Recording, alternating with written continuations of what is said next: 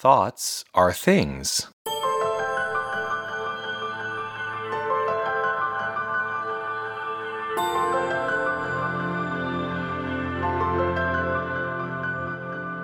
Welcome to Thoughts Are Things. I'm Jonathan Zenz. Jesus lived in a world of spiritual realization, far beyond that of which the average man has any understanding. Ernest Holmes. Can we begin to accept that we can rise above averages, and that we don't need to live in the consideration that Jesus or any other mystical prophet was somehow greater than we are? I think it's time. As we continue to consider the Sermon on the Mount, we've come to a section that seems pretty straightforward, pretty literal, and frankly quite condemning. Taking a deeper dive into spiritual realization can help us unpack some less obvious meaning here. Here's the whole section, and yes, it is a bit long. You have heard that it was said, "You shall not commit adultery." But I say to you that everyone who looks at a woman with lust has already committed adultery with her in his heart. If your right eye causes you to sin, tear it out and throw it away. It is better for you to lose one of your members than for your whole body to be thrown into hell. And if your right hand causes you to sin, cut it off and throw it away. It is better to lose one of your members than for your whole body to go into hell. It was also said, "Whoever divorces his wife, let him give her a certificate of divorce." But I say to you that anyone who divorces his wife, except on the ground of unchastity, causes her to commit adultery, and whoever marries a divorced woman commits adultery. Again, you have heard that it was said to those of ancient times, "You shall not swear falsely, but carry out the vows you have made to the Lord." But I say to you, do not swear at all, either by heaven, for it is the throne of God, or by the earth, for it is the footstool, or by Jerusalem, for it is the city of the great King. And do not swear by your head, for you cannot make one hair white or black. Let your word be yes, yes, or no, no. Anything more than this comes from the evil one. You have heard it was said, "An eye for an eye, and a tooth for a tooth."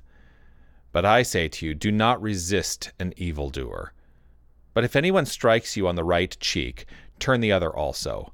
And if anyone wants to sue you and take your coat, give your cloak as well. And if anyone forces you to go 1 mile, go also the 2nd mile. Give to everyone who begs from you, and do not refuse anyone who wants to borrow from you. Matthew chapter 5, verses 27 through 42. These directives, or commandments, may seem like tough pills to swallow, and if we take them at their surface, they can be. Metaphorically speaking, though, what is happening here is a great reminder of one major aspect of our great teaching. We are responsible for our actions. The section here is a direct reference to the 10 Commandments. In the first part of this section on adultery, the metaphorical understanding of adultery is to believe in a creative power other than the one.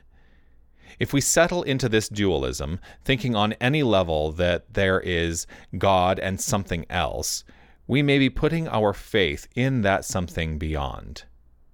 This sense of separation leads to heartache, pain, and suffering. When we know that there is only one infinite, and just by way of logic, if there were something else, it wouldn't be infinite, then we come to know ourselves as that very thing.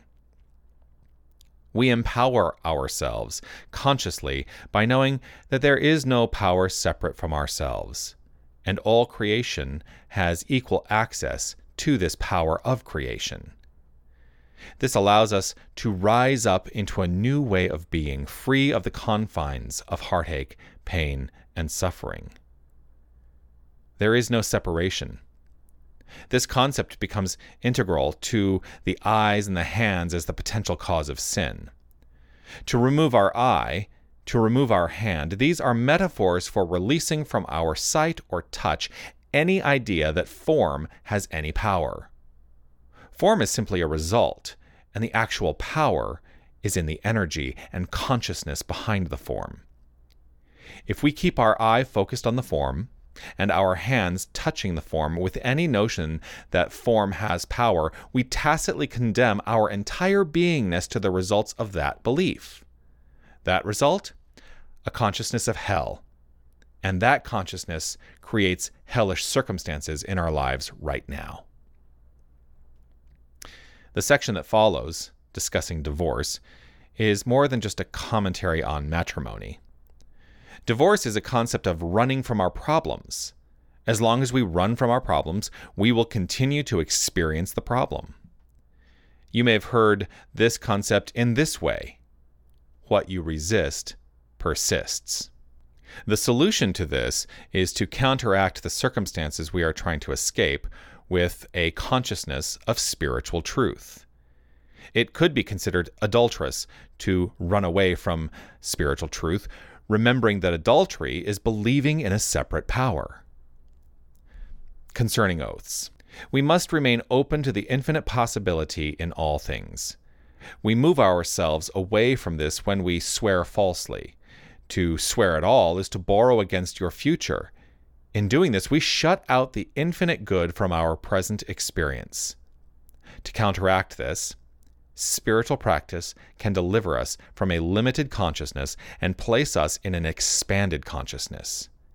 This is remaining open at the top. When we are open at the top, we welcome deeper insight and wisdom to pour forth. Our responsibility, then, is to remain in present moment living, intuitive living, rooted in the power of now. There is also a correlation in this to what we call outlining in our prayer work. The desire to make one hair white or black is demanding of the infinite a specific way of delivering our spiritual good. To anthropomorphize God, this is essentially telling God how to do its work. Instead, let us root our spiritual work in yes, yes, and no, no, like the affirmations and denials of Emma Curtis Hopkins.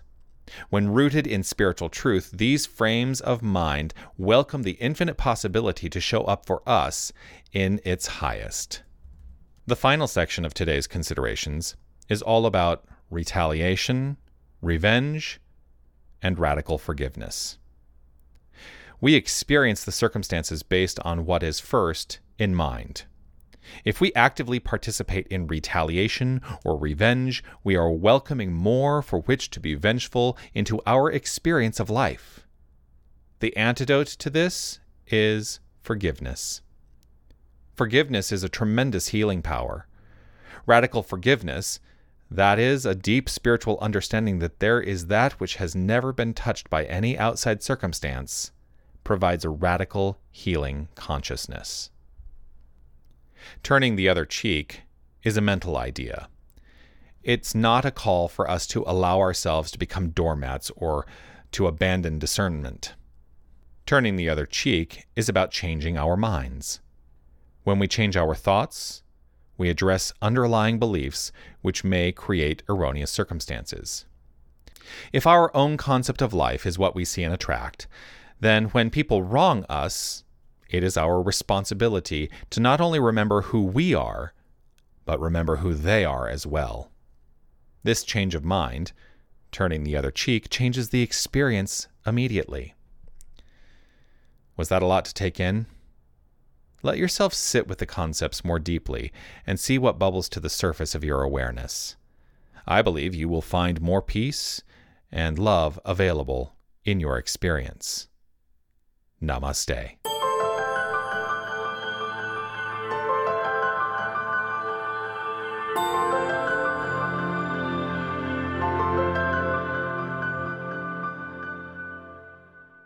Thank you for listening.